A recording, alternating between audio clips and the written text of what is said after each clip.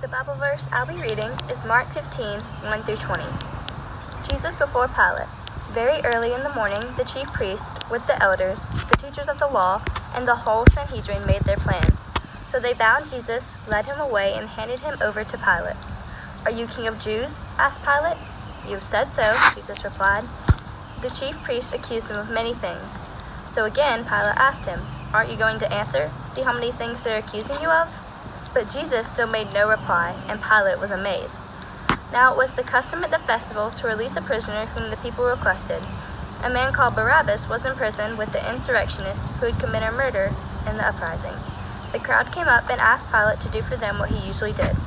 "Do you want me to release to you the King of Jews?" asked Pilate, knowing it was out of self-interest that the chief priests had handed Jesus over to him.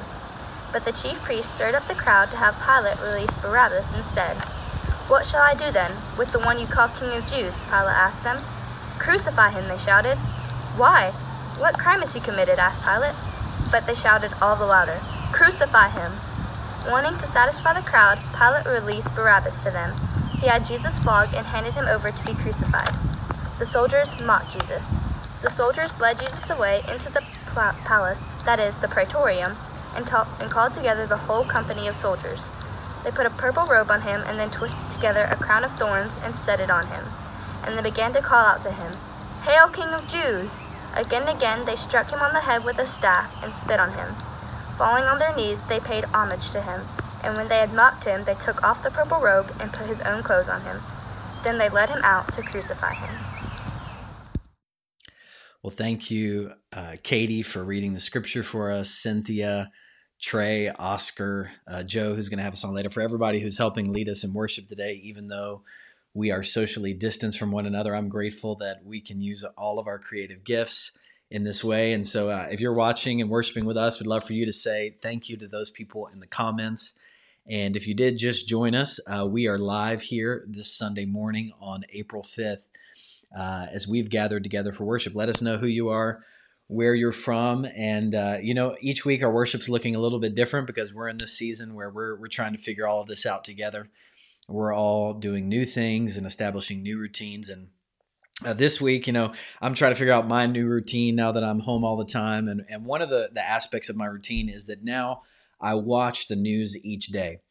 And so if you've been watching the news at all, you know that things are moving very quickly. So on Monday, which seems like a long time ago now, the president said, "Hey, we need you to social distance from one another until April 30th. And that was a little bit of a shock to our system. And then on Wednesday, I know students and kids, you all had the great shock of the year when you learned that you're not going to go back to school together this school year. And we had the stay-at-home order. So that was a little surprising. And then Thursday, we saw the unemployment numbers. And so there's been a lot of bad news going on. And there's a fine line. I'm trying to walk it between being informed on the one hand and just being saturated in the negativity on another. So I don't know if you're watching the news at all, but I've been trying to walk that line. But one interesting thing has been taking place pretty much on every news station. And that is that in the midst of all of the bad news that they're having to relay to us, which is just part of our times, each news station is now doing a segment where they kind of try to give some good news or give a little bit of hope or light in the midst of darkness. And so this week I was watching the news and I heard a news story about a 72-year-old man named Don Giuseppe Berardelli. Now, I just completely butchered that name because I don't speak Italian, but that's the best I can do in my Southern dialect. Don Giuseppe Berardelli. And Don lived in Casnillo, Italy, where he served as a parish priest to a Catholic parish for many, many years. And he was known around the community for being kind of a vivacious guy. I got a little picture of him here. He rode a motorcycle, and he was known for just being filled with joy in the community. And he really spent his life trying to become more and more like Jesus, which is our calling for all of us as Christians. And so throughout his life, this has been his journey. And in early March, he was diagnosed with COVID-19. He had the coronavirus, and he was in a situation where he had to have a ventilator. And so his church rose up to the occasion, and they pitched together funds, the news story said, and they bought him a ventilator. But what happened after that is that he was so sick, he kind of knew the ventilator wasn't necessarily going to be a huge help to him. And so Don, in his final days of life, made the sacrificial decision to give up his ventilator, knowing that he might die. He chose to give it up to someone younger than him, knowing that he might die so that they could live. Let that sink into you. He gave up his ventilator knowing that he might die so that someone else might live. And this week, that news story has been the one in the midst of all of the bad news and the good news that has really stuck close to my heart. And it's stuck close to my heart because as we've been studying the life of Jesus and following him on this journey to the cross and through Easter, Don's decision in a small way reflected the even greater and the even more sacrificial decisions that Jesus has made for you and for me. And so this week, I've been reading about the final week of Jesus' life. And as we go through the final week of his life, he enters on Palm Sunday, but then so many events take place in the last week of his life. I encourage you this week to get in your Bibles, to read about these days of this final week before he's crucified. But at one point, he's in the Garden of Gethsemane, and maybe you remember this story. He's there praying, and he prays to God a prayer like most of us would probably pray. He says, God, if there's any way that this cup of suffering can pass from me, let it be done another way. But then he makes a decision to say this to God, but God, not my will, but your will be done. And then after that, soon he's seized by some guards and they arrest him. And he has another decision to make. Is he going to fight with weapons? Is he going to call down an army of angels or do any of that stuff? But he decides not to. He decides not to fight like the world fights. He decides instead to go with them.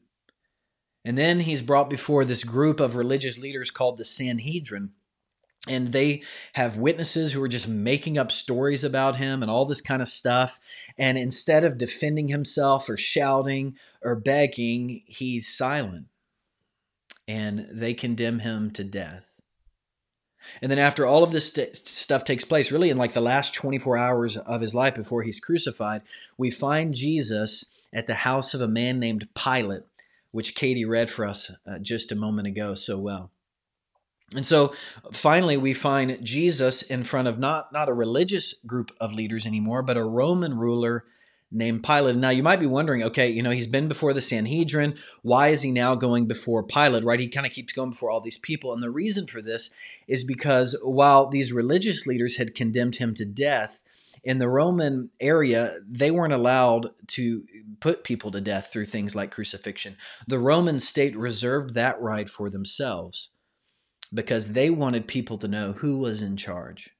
They wanted people to know that they had the authority to kill other people and to make them suffer and die. They wanted to let them know that they were the rulers of the area. And so Jesus is brought before Pilate, and the religious leaders, they knew that Pilate wouldn't really care that Jesus was charged with blasphemy, because what do the Romans care? And so they said, you know what? He's not just committing blasphemy, he's claiming to be king of the Jews.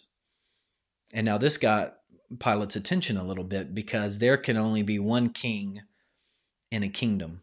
And they said, look, he's leading an insurrection, a rebellion against you and the Romans. He's trying to take over and be this triumphant king, right?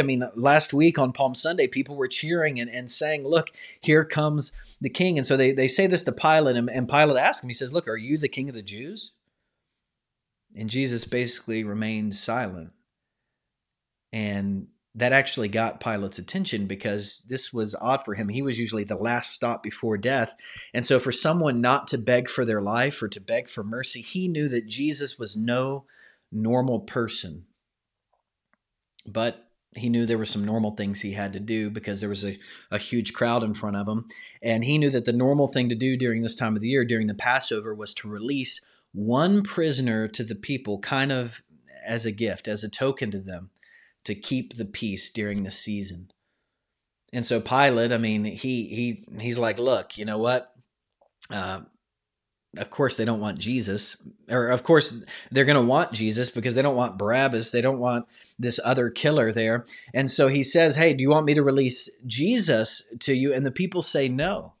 People say, no, we don't want Jesus. We want this other guy. And this other guy, his name is Barabbas. And, you know, if you're a kid or student, you probably haven't heard many sermons on him. He doesn't show up in many like Bible character books because he is someone that you do not want to be like, okay? Barabbas was a guy who was a known murderer.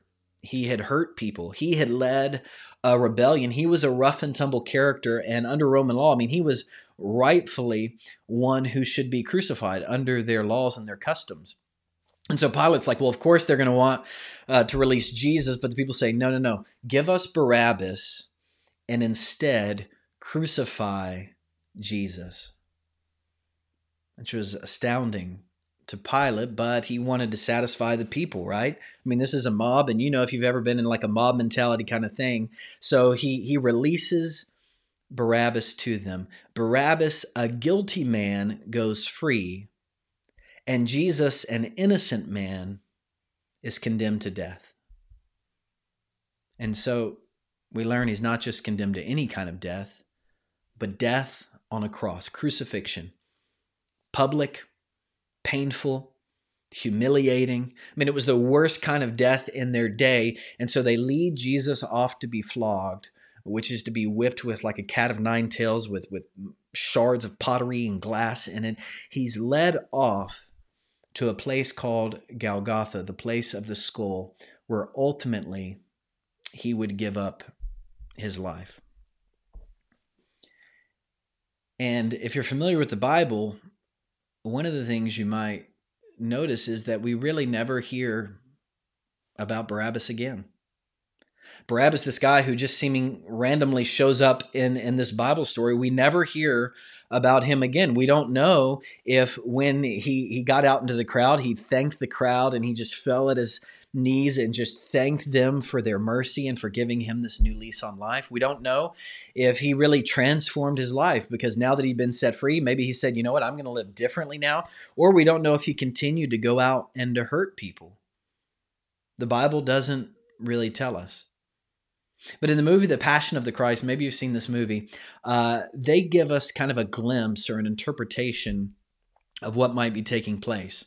Here's Barabbas in the movie, and this week I encourage you to watch the movie if your family is of age and it'd be appropriate for you. But I encourage you to watch this movie and to reflect on Jesus' passion and his death.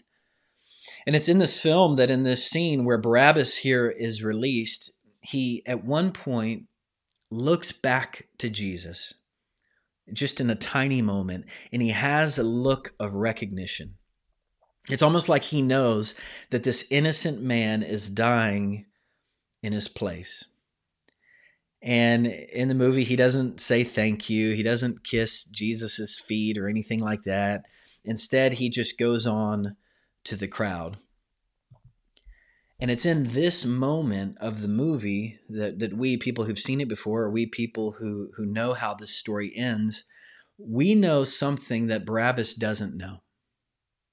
We know that it wasn't actually the crowd who set Barabbas free, but instead it was the love of Jesus that set Barabbas free.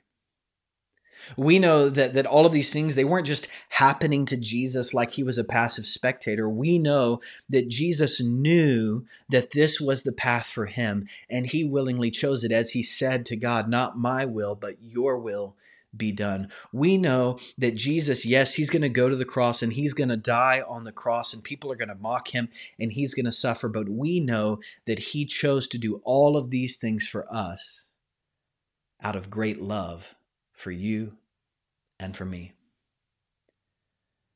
And here on this platform where we have Pilate, Barabbas, and Jesus, I mean, here we really see the gospel on full display. And gospel is simply a word that means good news. And here we see the good news of Jesus Christ on full display. My friend J.D. Walt, he says the good news of Jesus Christ can be summarized in 3 words: me for you. Me for you. Because in this moment on this platform, Jesus says, Barabbas, me for you. I'm willing to lay down my life so that you can have life. I'm willing to take the punishment that you deserve upon myself so that you can be set free. Because I love you so much, I'm willing to lay down my life for you and for the sake of the world. Jesus on the platform that day, he says, me for you. And really, Barabbas, if you think about it, is the very first sinner that Jesus died for. But the good news is that he didn't just die for a man named Barabbas. He also died for sinners like you and like me. And so I need to share with you some bad news for a moment. And I hate to be the bearer of bad news, but sometimes you have to know the bad news before you can really know the good news. And the bad news before we can really understand and comprehend the depth of the good news of Jesus Christ and his love for you and for me. The bad news is that you and I, we're sinners. We're sinners like Barabbas. We have fallen short of God's standards for us. I mean, yeah, we were created beautifully and we were created good in God's image, and we are capable of beautiful and amazing things, and we're seeing some of those things come out during the season. But at the same time, we're also capable of great evil, and we're capable, and we have done very harmful things, breaking our relationship with God and breaking our relationships with other people. I mean, I don't know about you, but I mean, I set standards for myself that I try to live up to, and I can't even meet my own standards. And I also know that I constantly fail to meet God's standards and other people's standards, because God's standards, like we talked about a few weeks ago, are that we love him with all of our heart, soul, mind, and strength, and we love our neighbors as ourselves. And I've failed to live up to those things. And my guess is you have too.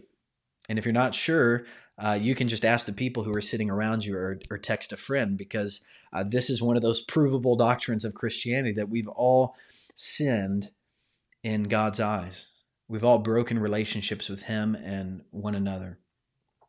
And now here's the thing about sin. When sin happens, there's something inside of us that cries out for justice. And we want people to be brought to justice. And a lot of times we will actually want punishment to take place. I mean, I remember when I was living in Durham a few years ago, well, many years ago now, when I was in seminary, when I was a young lad, I lived in a house with 5 other students, and one day our house got broken into, and the robber stole all of our laptops. And we cried out for justice. We were very angry. We were very upset, and so we called the police, and the police said there wasn't a lot they could do. And then a year later, it's likely the same person came and robbed our house again, took everything. And I didn't have a lot of valuables at that time, but I had a safe.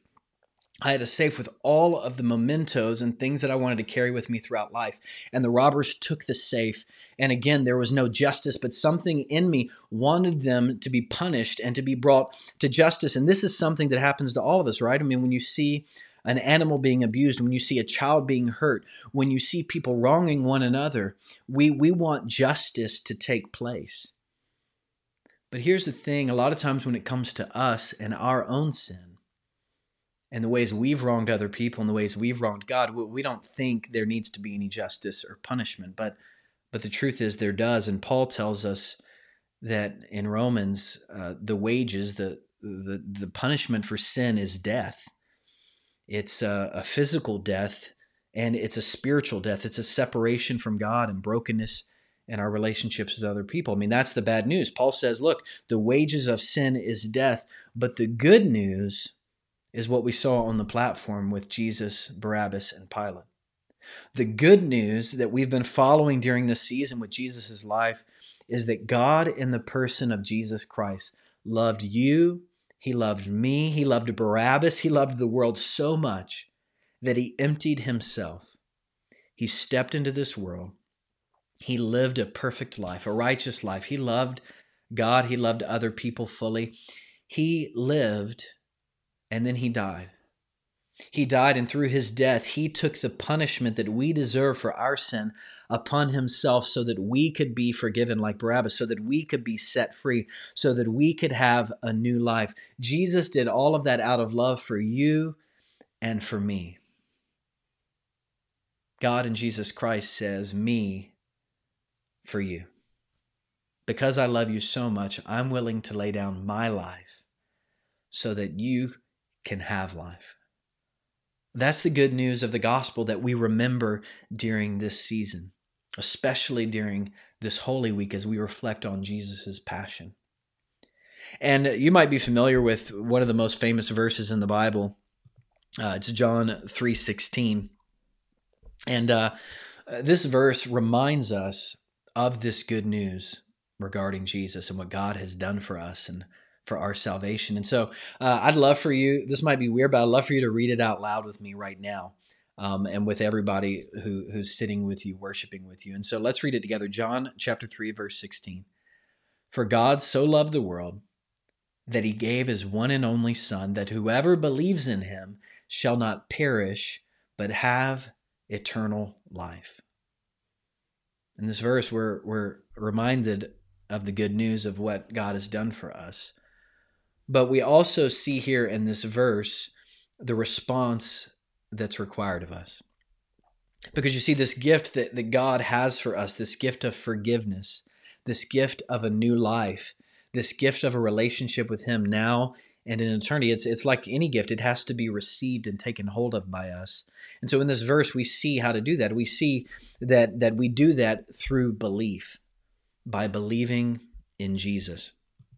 And what does that mean? I mean, that means believing that Jesus was who he said he was. He was the Messiah, the anointed one, the true king sent into this world for us. It means believing that Jesus laid down his very life for you and for me. It means believing that God loves you so much that he laid down his very life for you, for me, and for the entire world so that we might have life. And all of that happens. We take hold of all of those gifts that he wants to give us through belief in him. And now, this isn't the most fancy message or complicated message. This is a very simple gospel message, and it's a message that I heard when I was a kid at a summer camp many years ago. One night, a counselor basically shared this gospel message with me, that it's me for you, that Jesus laid down his life for me, that he died not just for the world's sins, but for my sins. And the counselor said, hey, look, if you want to respond by believing tonight, you can do so through prayer. And so that night I prayed, and ever since that day, my life hasn't been the same. Ever since that day, I've known that God is with me. I've known that God forgives me for anything, no matter what I do, that his forgiveness is available to me. And I've known that I have no fear of death. In this season, in past seasons, in the future, I have no fear of death because I know that even in death, I will be with God because of Jesus Christ and what he's done for me.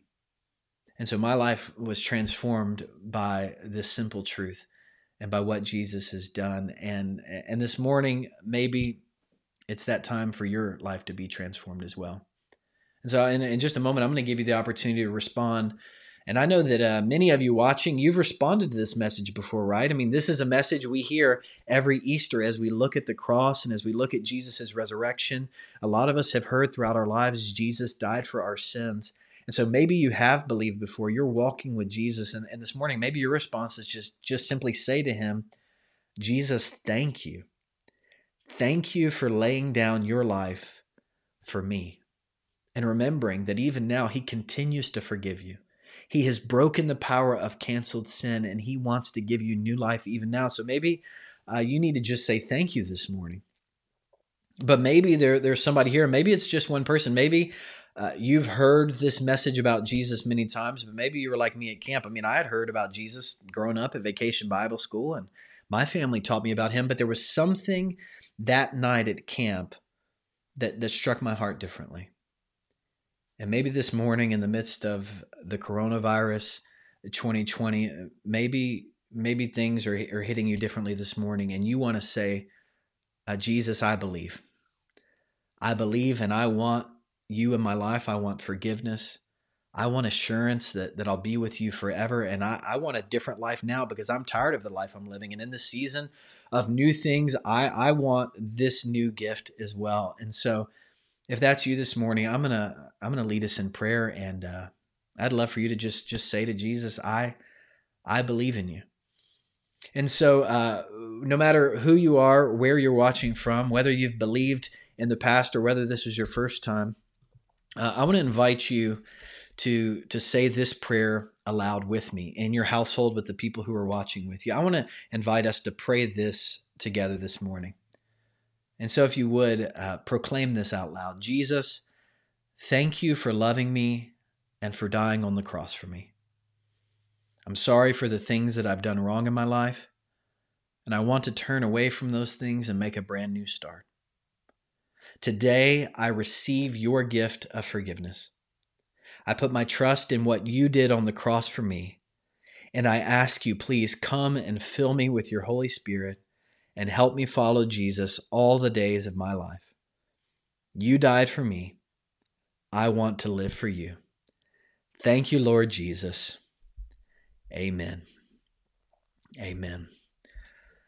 Well, this morning, if you prayed that prayer, maybe you feel like you're believing for the first time, we'd love to know. Let us know in the comments so we can celebrate with you, or send us a note through the Connect card online, because we believe that believing is just the beginning. It's just the beginning of a relationship with Jesus, and we want to help you on that journey of faith and as you continue. And if during this season, hearing this message and reflecting on God's grace for you and his love for you, if God's been at work in your life, we'd love to hear as well how God's speaking to you during this season, how he's transforming you. Because we're a church body, and even though we're disconnected, we're here for one another, and we want to lift each other up. And so during this week, we're going to be helping you reflect on Jesus' sacrifice further. This is just the beginning. And so we're going to be sending out a thing through email called Holy Week at Home. And if you're not on our email list, go on our website, sign up for our email list, because we're going to give you some practical ways in your household this week that you can continue to reflect on Jesus' sacrifice, what he's done for you, and you can continue to grow in faith and belief, because we love you and God loves you too. And we want you to know that love. And don't forget, next week, we're going to gather together for Easter at 10:30 a.m. We want you to invite friends. And this morning, as we wrap up our time of worship together, Joe Watkins is going to lead us in a song from Isaiah chapter 53, a song that is based upon the prophecies about Jesus and how he would suffer and how he would die for you and for me out of his great love for us. So we love you, God loves you, and we hope this song is a blessing for you as we go throughout this week.